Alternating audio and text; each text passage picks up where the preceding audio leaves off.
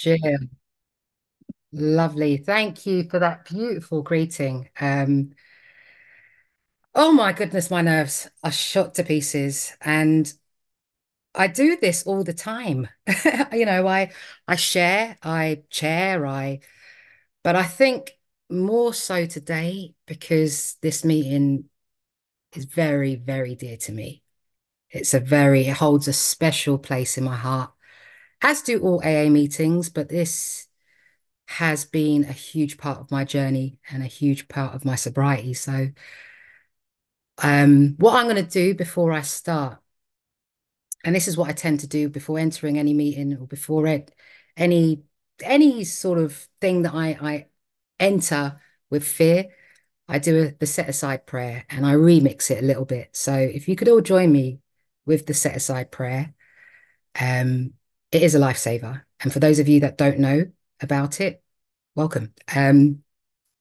So God, please set aside everything I think I know about you, everything I think I know about my program, everything I think I know about this meeting, everything I think I know about these fellows in this meeting, so that I may have a new experience in you and with you. Please speak through me, see through me, set aside my ego, my wanting to impress, so that I may be of use and be helpful to another alcoholic or anyone on this meeting. Thy will, not mine, be done.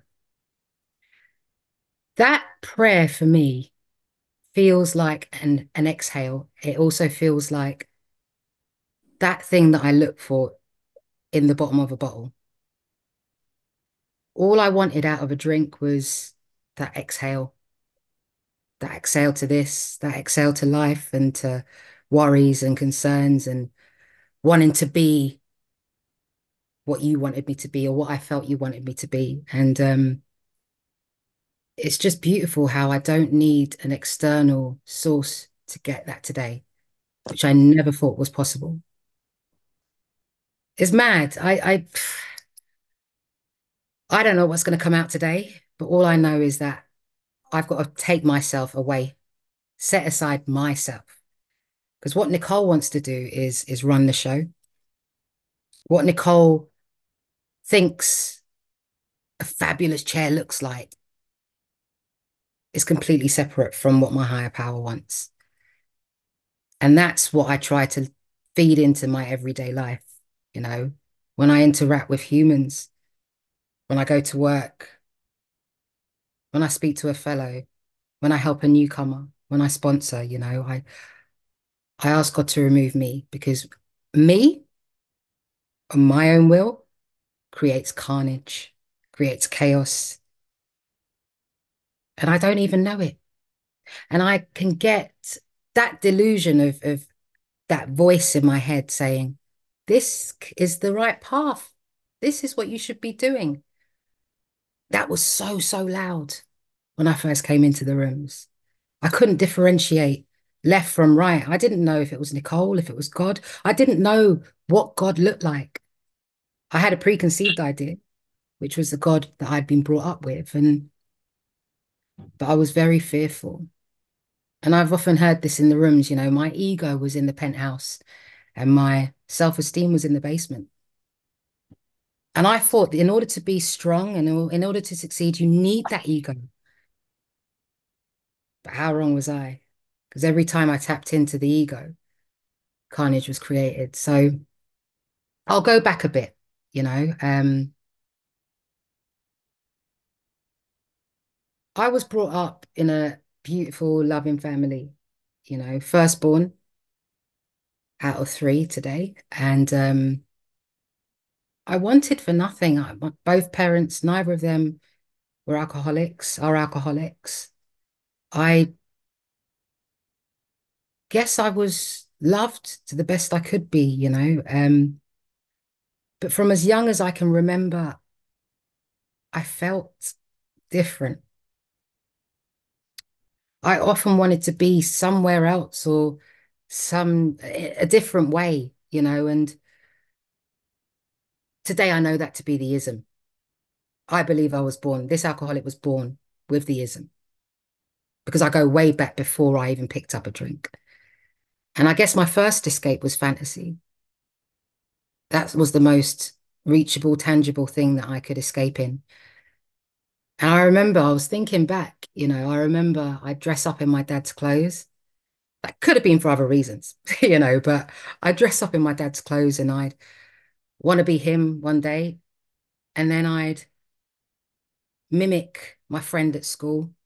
And this is as far back as nursery. But that escape for me felt comfortable. And that that continued throughout. And it was tiring because I often being someone else, one gives you no idea of who you are. And it's very tiring because you're having to put a mask on. Now, it served me later on in life in my chosen career, but at the time, that was my coping strategy. Um, I fast forward to the age of 4, and I've only recently started to mention this. And the reason being is because I held on to this experience for so long as to why I was an alcoholic and why I drank the way I did. You drink the way I drank. If you experienced what I experienced, I held it like a badge of honor. It was my excuse. Welcome, E and B. Um, and I experienced trauma at the hands of someone I was meant to have trusted, at a very young age. And that followed through for many years. But I had the escape, I had the fantasy. So whatever was happening in my reality, I'd block out. And some of you have heard of my invisible black curtains, which whatever was really happening in my life happened behind these curtains. And the creation I created was happening in front of the curtains. And that was my coping strategy. I guess today you'd call it a character defect, avoidance. But it was my coping strategy and it made me feel safe. Um, and that instilled in me from a young age that I cannot trust. And if I can't trust, then I won't let you see me. So how do I do that? I'll couple that up with the fantasy and I'll create this image of who I feel you want me to be. So in friend circles, even in family, I'd be the counselor, I'd be the class clown, I'd be the mother figure, father figure. Fast forward to the age of 6 when my sister was born. Now, she was born severely developmentally delayed, 1 year to live, 2 holes in her heart. And naturally, all the attention was on her. We practically lived in hospitals, and I knew what to do in that situation. And I guess today that what that looks like is service. It allowed me to come out of myself, but I was very young, but I fit that role. I could be there. Um, and obviously all the stuff that was going on behind the scenes, behind the curtains, didn't exist because I had this life going on in front. And again, that's all really tiring. Even saying out loud, that is tiring stuff, for a young child. But that's all I knew. And that was the trajectory of my growing up. My brother was born at the age of 10. He was born type 1 diabetic. And again, it was like, okay, I know what to do with this. I'd give him his insulin. I'd be that caretaker. And that was okay. But slowly, those curtains would open and reality would peep in, but I'd slam them shut and I'd double up on the efforts of creating the fantasy. At the age of 13, I experienced my first drunk. Oh my goodness. I just remember I was responsible as a child. So my nan gave me the keys to her house and said, you can bring some friends round. She was away back in her hometown of St. Lucia. And she said, bring some friends round, look after the place, don't mess it up, tidy it up. That was it. So we went into the house, and I remember the drinks cabinet. The drinks cabinet was a place that I'd see adults go, tuck into, come out and be happy. And I was like, let me have some of that. And I remember there were some of my granddad's super teas in the fridge. So before cracking on with the drinks cabinet, I remember opening that super tea, and my friends didn't like it, but I cracked open that bottle, that can, and I glugged that drink like my life depended on it. And it was that exhale that I'd been looking for forever. That, and I remember just thinking, like, where's this been all my life?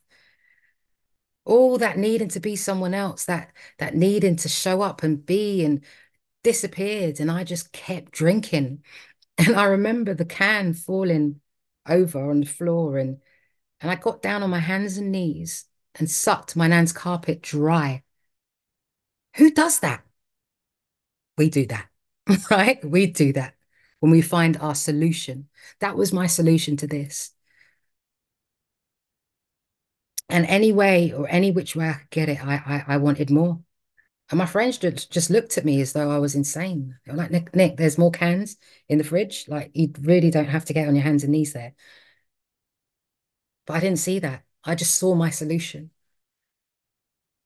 And that, you know, I, I wanted more of it. Now, they say it's a progressive illness. We know it's a progressive illness, because I didn't drink daily from that day.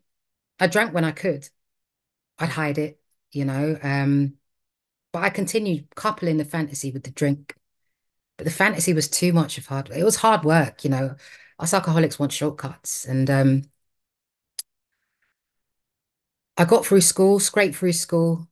Um, and I remember my 18th birthday. Now that's the ticket to drink, right?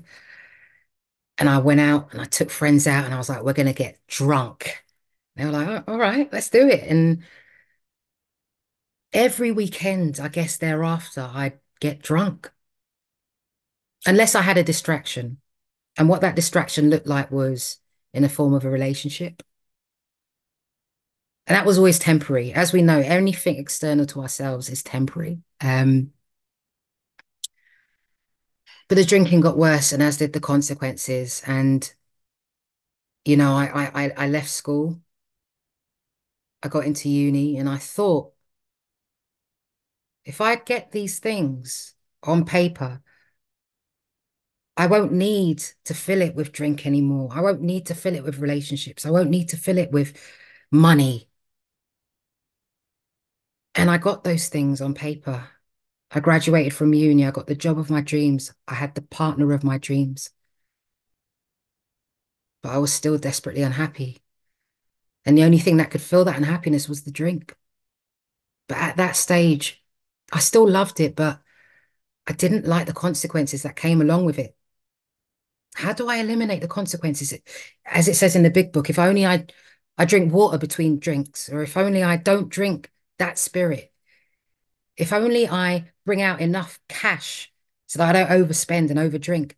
None of it worked because, as I learned in the big book, once I put one drink inside of me, I set off the phenomenon of craving. All bets are off. I want another drink and I will get it, whether I have no money. And that's what I did. And as we know, it's the rapacious creditor. It takes stuff away. I stopped being accountable. I stopped being lovable. Those who loved me were heartbroken to see this person they always knew to be accountable, to be loving, to be care carefree, caring, just destroying themselves in front of their eyes. And all I thought was about me. I thought the best thing for me was to stay away from you guys. If I stay away out of your lives, then you won't have to deal with me. playing the victim. I played that very well. And I didn't think I was harming anyone around me, and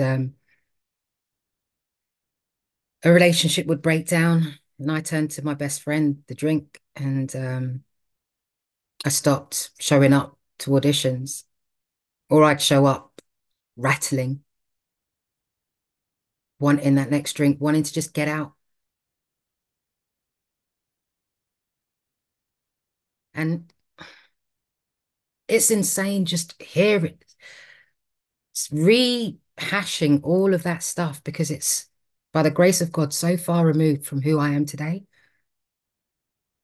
And that's because of this program. That's because of the fellowship. That's because of service. That's living in the triangle. So I'll fast forward. This continued for years. The arrests started coming in thick and fast. I'd wake up in police cells, wondering how the hell have I got here again? All I wanted to do was get that clear bag that they made me put my drink in and get out and do the same thing until I couldn't, until I had my third or fourth arrest. And they said to me, we can take this further or we can get you help. And I just appeased them. I told them what I thought they wanted to hear, just to get out and drink again. They said, right, on Monday morning, we're going to take you to an alcohol service in London, Camden, and we're going to get you on the road to recovery. And that put the fear in me because I thought, I can't hide behind anything. I would hide, when I'd go to the doctors, I'd hide behind being depressed. I'd hide behind my story. But there, in plain sight, were the facts. Alcohol was the common denominator in every arrest. But I said yes, just to get them off my back and allow me out of that cell. And the Monday morning, I remember, at this point, I couldn't leave the house without a drink. I couldn't face the world without a drink. So I got my bottle, put it in my bag, stuffed tissues between my bottle and the perfume, just so that you guys wouldn't smell it. And I went. And at the alcohol service, they did the best they could. It wasn't a 12-step alcohol service. It was drink diaries, um, CBT, MBT, DBT, Tai Chi, green tea, all the teas, it was trying to discover a way of helping me control my drinking. And that looked doable to me because I just thought, if you guys show me how to control my drinking, then I can still have my best friend and I can crack on with my life. Now, the alcoholic of this type cannot control a thing. Controlled drinking doesn't work. But I continued. And what I did is I lied. I lied about how much I drank when I brought in the drink diaries. I lied about the units I took in a week because I didn't want them to take that away from me. But I hated the consequences and I hated what it did to me and people around me. And I didn't understand how people could go through life without a drink. Um, I was there for about 9 months and it got to a point where I couldn't pick up a fork. I was desperately unwell. And the doctor gave me the ticket by saying, you cannot just stop drinking. That for me was the ticket to, well, if the doctor says I can't stop drinking, I have to continue, right? But I had to have an intervention. They had to come over and take me to the service and get me on the waiting list to go to rehab. And that was scary because if I'm in rehab, I can't drink. And that's where my journey began in AA. The 15th of July, 2015, I got to rehab. I can't remember how I got there. I remember down in that bottle, and I remember waking up in rehab. How I got there, I do not know. And I remember them saying to me, we cannot, because I just wanted Librium, give me something. And they said, we cannot give that to you until you go below 0. You've got too much alcohol in your system. That took about 2 days. and I was rattling. Now, the reason I went to rehab at the time was to one, get people off my back, two, to stop the consequences. But the main reason was to keep a relationship. Um, I was with someone who I loved dearly. We were both desperately unwell. She was one of us, 110%. But she was worse than me in my mind because she took class A's. So did I, to continue my drinking. She took prescription drugs. So did I, to stop the shakes. But the idea was that I go to rehab, I learn this trick of how to work a sober life, and I'll come back and we will live happily ever after. Now, they say when you make plans, God laughs, right? Um, it didn't work out that way. I got into rehab. I drank on my third day of being in rehab on Librium. I was met by someone in the rehab who would see me wailing at the table, the dinner table, every night, saying, I want a drink, I need a drink. And he took me under his wing and he showed me how to get out and get a drink. Now, that is a straight discharge at rehab. If you drink whilst in rehab, it's a straight discharge. But no one found out. So I cracked on. And I remember that drink. I remember having to share it with this guy. And it was a quarter bottle. And I remember getting down to the end of the bottle and thinking, it's never going to be enough. It never is enough. But I carried on in rehab. And whilst in rehab, myself and Paula part ways. Um, and I didn't know what to do with myself because I came in for you. How dare you? So I did what I always did. And I replaced her with someone else in rehab. I ended up having two relationships in rehab and didn't touch the steps. I'd get written warnings. And every time you get a written warning, it kind of sets you back before starting on step one. So I'd have to do work around that written warning. I acted out. I wasn't ready. And the second person I had a relationship with was discharged for attacking the manager at rehab. I do choose them. And I couldn't take it because I had no one to hide behind. So what did I do? I spoke to the counselor there and I said, I drank. I drank on my third day. And I remember my counselor saying to me, just in despair, why did you tell me? And I said, well, this is an honest program, isn't it? I manipulated the situation to discharge. And off I went. And I was in Cardiff at the time. And I remember I left at 10 a.m.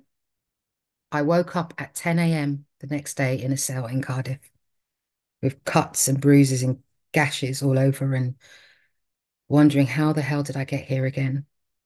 Now, at this point, I had broken my conditional discharge. I was ready to be locked up. And I remember the two officers coming down and saying to me, we're going to take you to court because it would be quite an ordeal to take you back down to London in order for you to come back up. Do you want a brief? And poor me. No, I don't deserve one. I don't want one. They said, I suggest you do. And I think at that point, I met with this lawyer and I got honest. I spoke about everything. And they say in the big book, I'm paraphrasing it, but the best time to get an alcoholic is when they're jittery, when they've sobered up, but they're at their most vulnerable. And that's where I was. And I remember sharing my story and I said, whatever you have to do with me, do it because I give up. It chokes me because that girl was so desperate and didn't know where to turn. And God was with me that day because I remember standing up in the docks and the lawyer had spoken to the barrister, and the barrister just came back with me and said, what a compelling story, Miss Hall. Drink is not your friend. I'm going to wipe your discharges and slap you with a fine. Go and get yourself help. Didn't stop me. I went back to London and I repeated the same pattern. But the beauty of coming back to London was that I had met someone in rehab who graduated. They have something called graduation in rehab.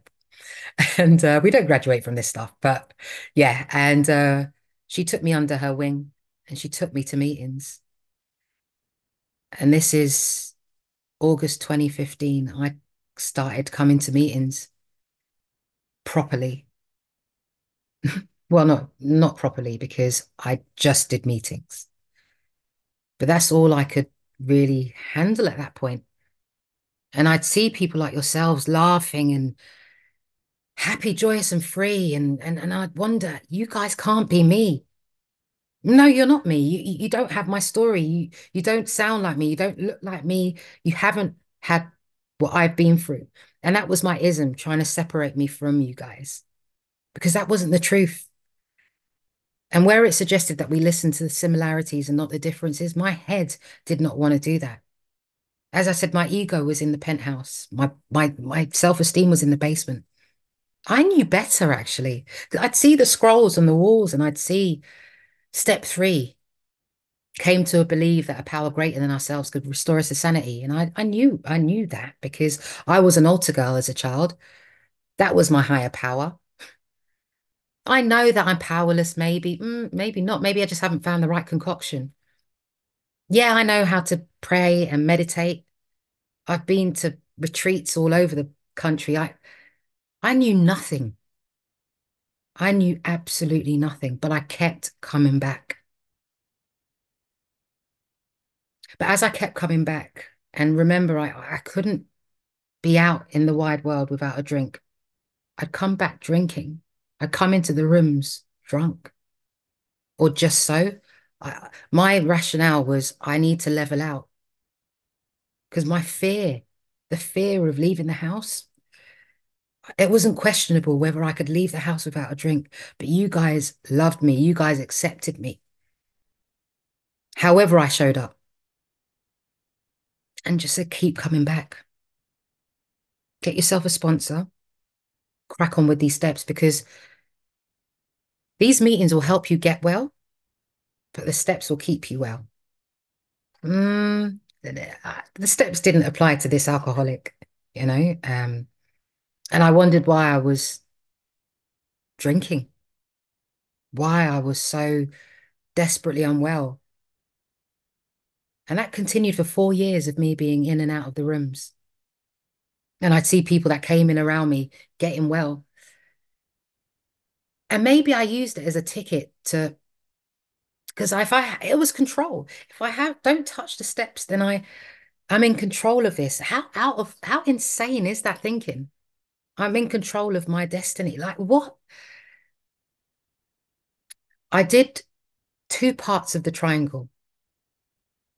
And as we know, there's the triangle. We've got service, unity, and recovery. I did service. I did tea. I did greeting. I'd show up. The unity took time. The unity for me was being at the meetings, but I'd run into the meetings and run out before the serenity prayer. Um, and slowly but surely I started to stay, you know, but I didn't do the foundation, which is the recovery, the program. And 2019, I was between 2 service commitments and I got a call from a mutual friend of mine and Paula, the woman I came in the rooms for, the relationship I tried to save. And it was the dreaded call. It was, she's gone, Nick. This illness took her out. Um, and I remember all I knew to do was to run as fast as my feet could take me to the next meeting. And I broke. And we speak in how it works, we hear of honesty. I'd often hear that word honesty. I didn't know what honesty looked like. All I knew was the honesty within my capacity, but that's where I think was my real taste of honesty. And you guys held me. And within my first week of that happening, I met with my first sponsor who said, I've been through what you're going through right now in my first month of recovery, and I'm 7 years sober, a day at a time. Don't be another statistic, Nick.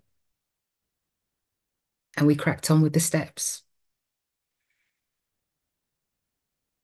And I guess that was the jumping off point then, because all I knew is I didn't want this. I didn't want to feel this. I didn't want alcohol anymore. It stopped working for me. I want to get well. I want what you have. And we went through the steps within a year. We went through quite swiftly, but very detailed. And I'd hear about conceding to your innermost self. I didn't get that. I understood it intellectually, as I did when I thought I knew about the steps. But there's that journey from the head to the heart, right? And I stopped understanding that I was powerless over alcohol and my life had become unmanageable. And I felt it. How that happened, I don't know. Um, Going through the doctor's opinion, going through Bill's story, going through that solid step one, looking at the evidence of how my life is unmanageable, looking at how I've tried to manage my life, looking at the consequences of my alcoholism, looking at there being no evidence of any time that I've tried to control my drinking or drink like the average drinker, have I been able to stop? And that reinstilled in me that step one, you know. Step two, coming to believe that a power greater than myself could restore me to sanity. All I needed was the willingness, right? And I had that, but I had to shave away those preconceived ideas of what I felt God looked like, because all that I knew of God was fear, being a gay person that has done really horrible things to people. Like I'm, I felt that God would punish me.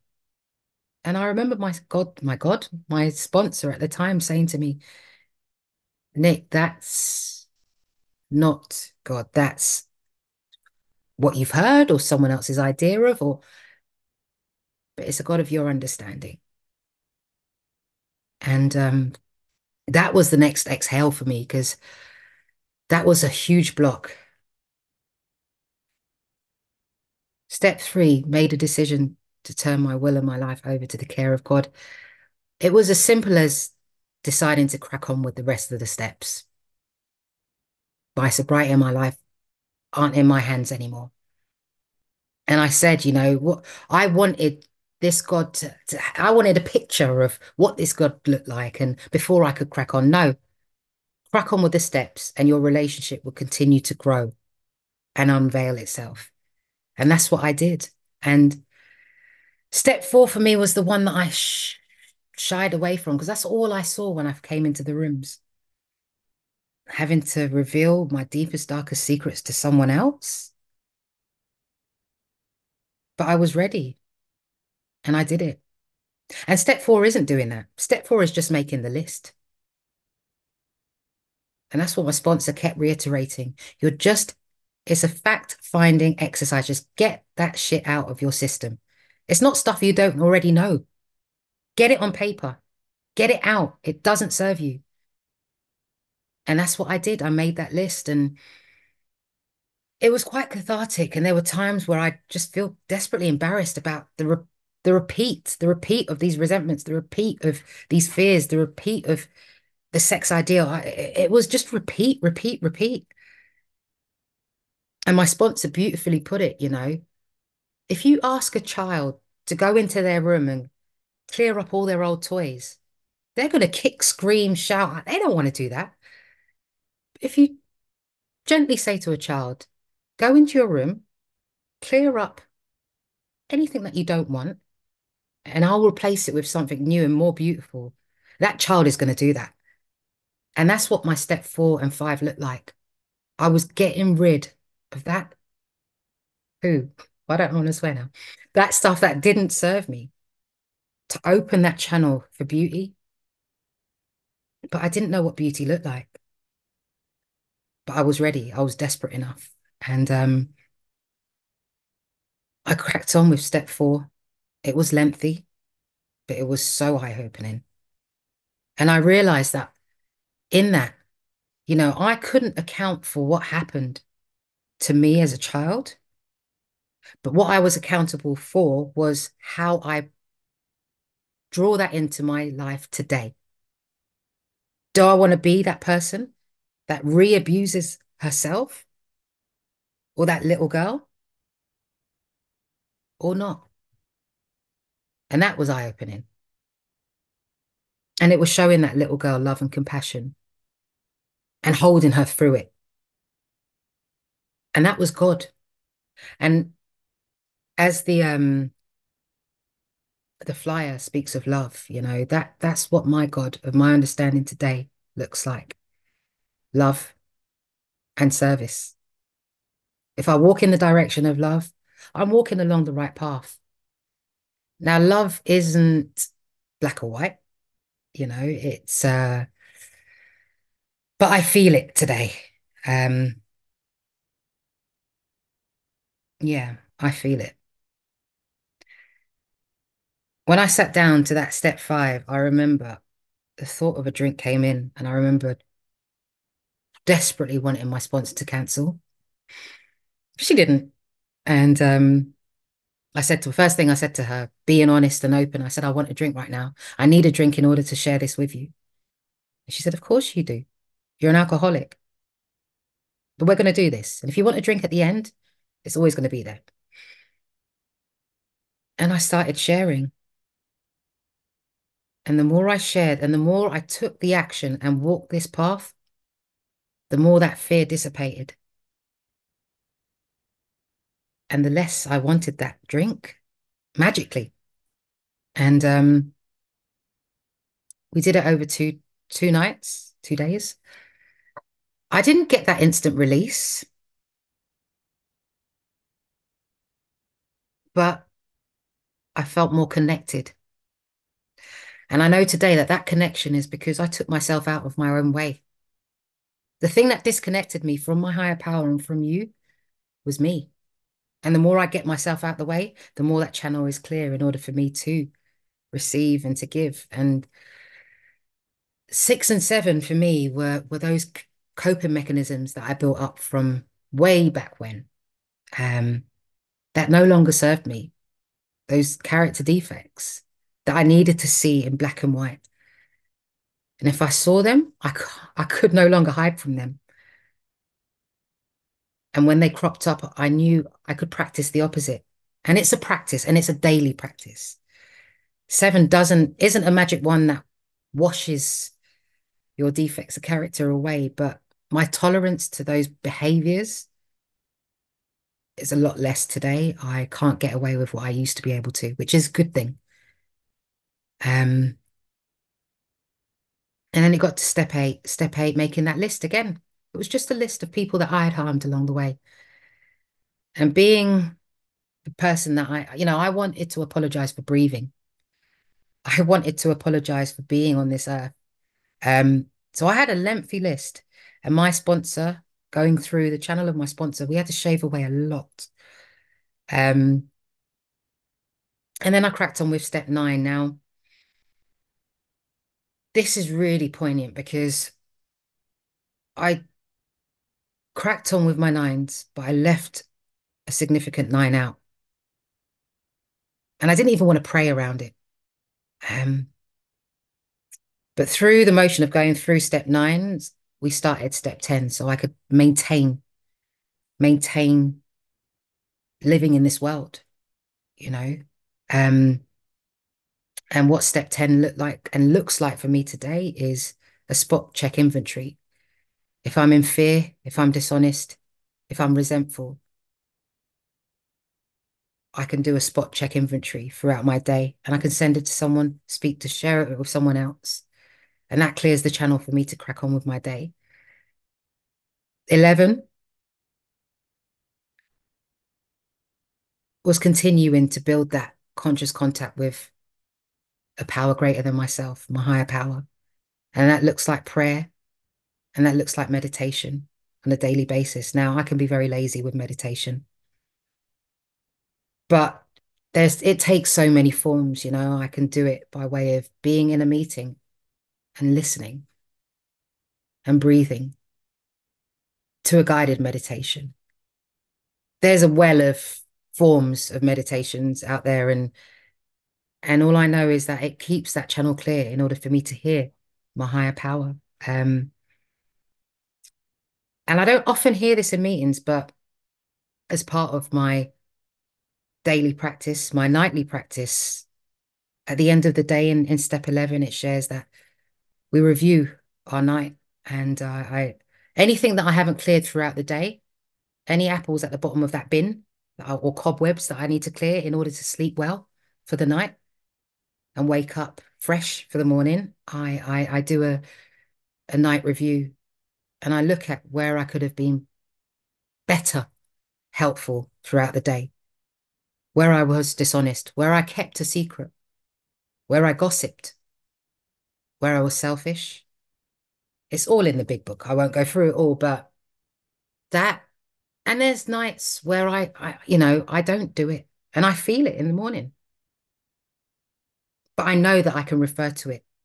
And that can be a part of my nightly practice because life gets busy, life gets good, but I can't fail to remember that I only have a life because of this.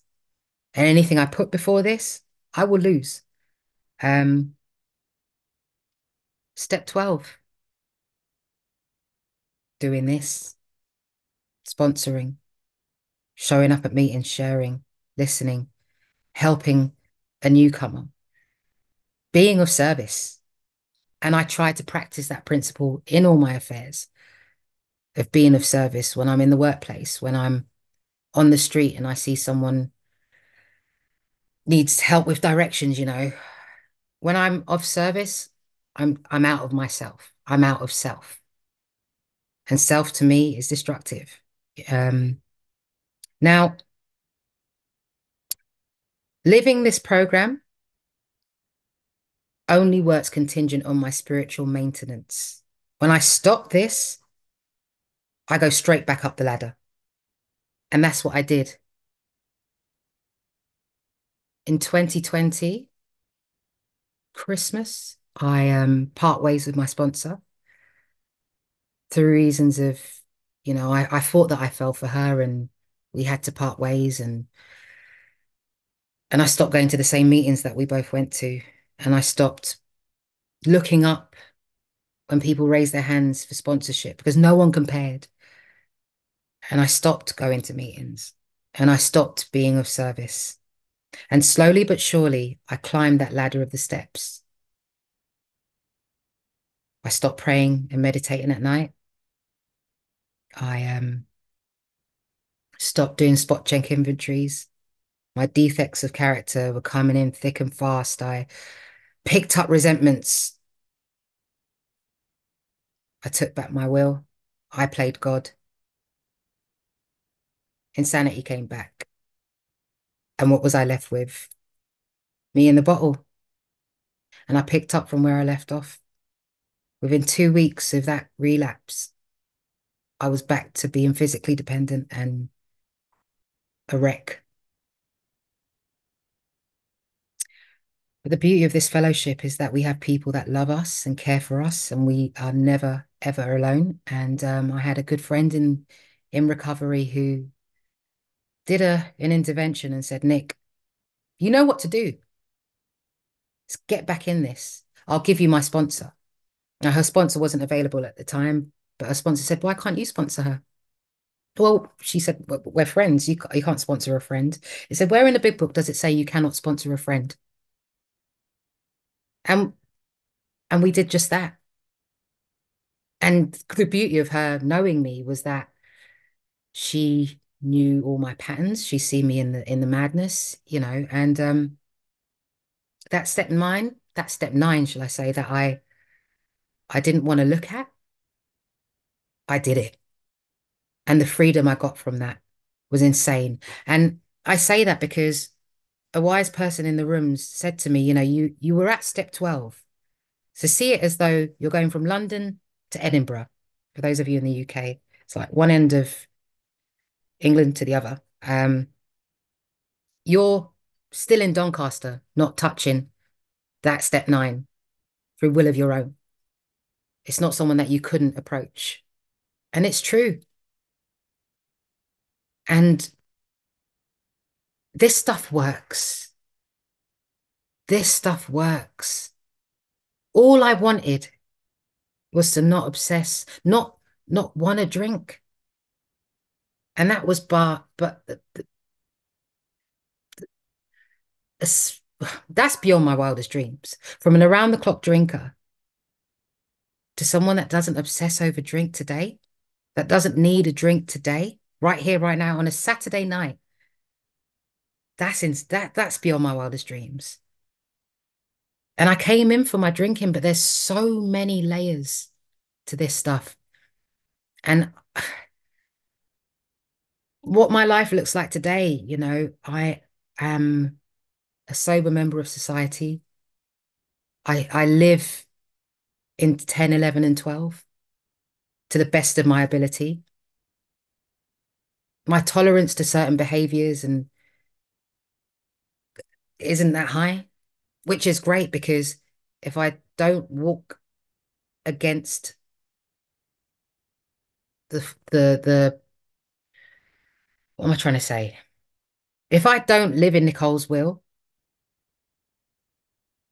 I'm living in God's will. And my mind's just gone completely blank there. Sorry. I'm doing what I love in my day-to-day work. I don't do it through ego, and I'm still, yes, I'm still acting. And what that looked like to me before was fame, fortune, women, money. And it's the complete opposite today, It's a lot of the work that I do today, um, is actually recovery, linked to recovery in a weird way. And that's because I haven't touched it. I haven't contorted it and made it what I want it to be. You know, I work with special needs children and they humble me on a daily basis, as does my sister. And if I ever doubt whether there's a power greater than me, which I don't today because I maintain my spiritual condition, I look at my sister who the doctor said wouldn't live past her first year. And by the grace of God, she's 33, 34. And she's part of my higher power. She humbles me. I was humbled at school the other day, and I often share this. I was scratched and I've been bruised and marked, and but I still love it. And it's not for the wrong reasons today. I'm not bruised and marked because I've fallen off a truck or I've got into a scrap. It's for the right reasons today. And I, you know, this illness is serious. I've got a couple of minutes, but I've lost a lot of people along the way. And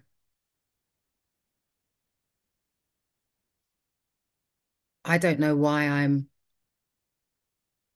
given the opportunity to stay sober, but I don't want to mess around with that. I don't want to not hold that torch for the still suffering and for those that have gone before us. And that's why I do this stuff. And I love the life. I love the life I live today. And yeah, life isn't all, Disney. It's not all happy, joyous, and free daily. Life brings its challenges, but I've got a design for living to cope with those challenges. And if I don't know where to look, I can ask. And I wouldn't have it any other way. Um, think I've come to the end of sharing, but I just want to thank you all for being a part of this tribe. And if anyone is struggling, just remember you need never be alone again, because we're all a part of this and we're all in this boat together. Um, yeah. So Jill, I will leave it there. Thank you.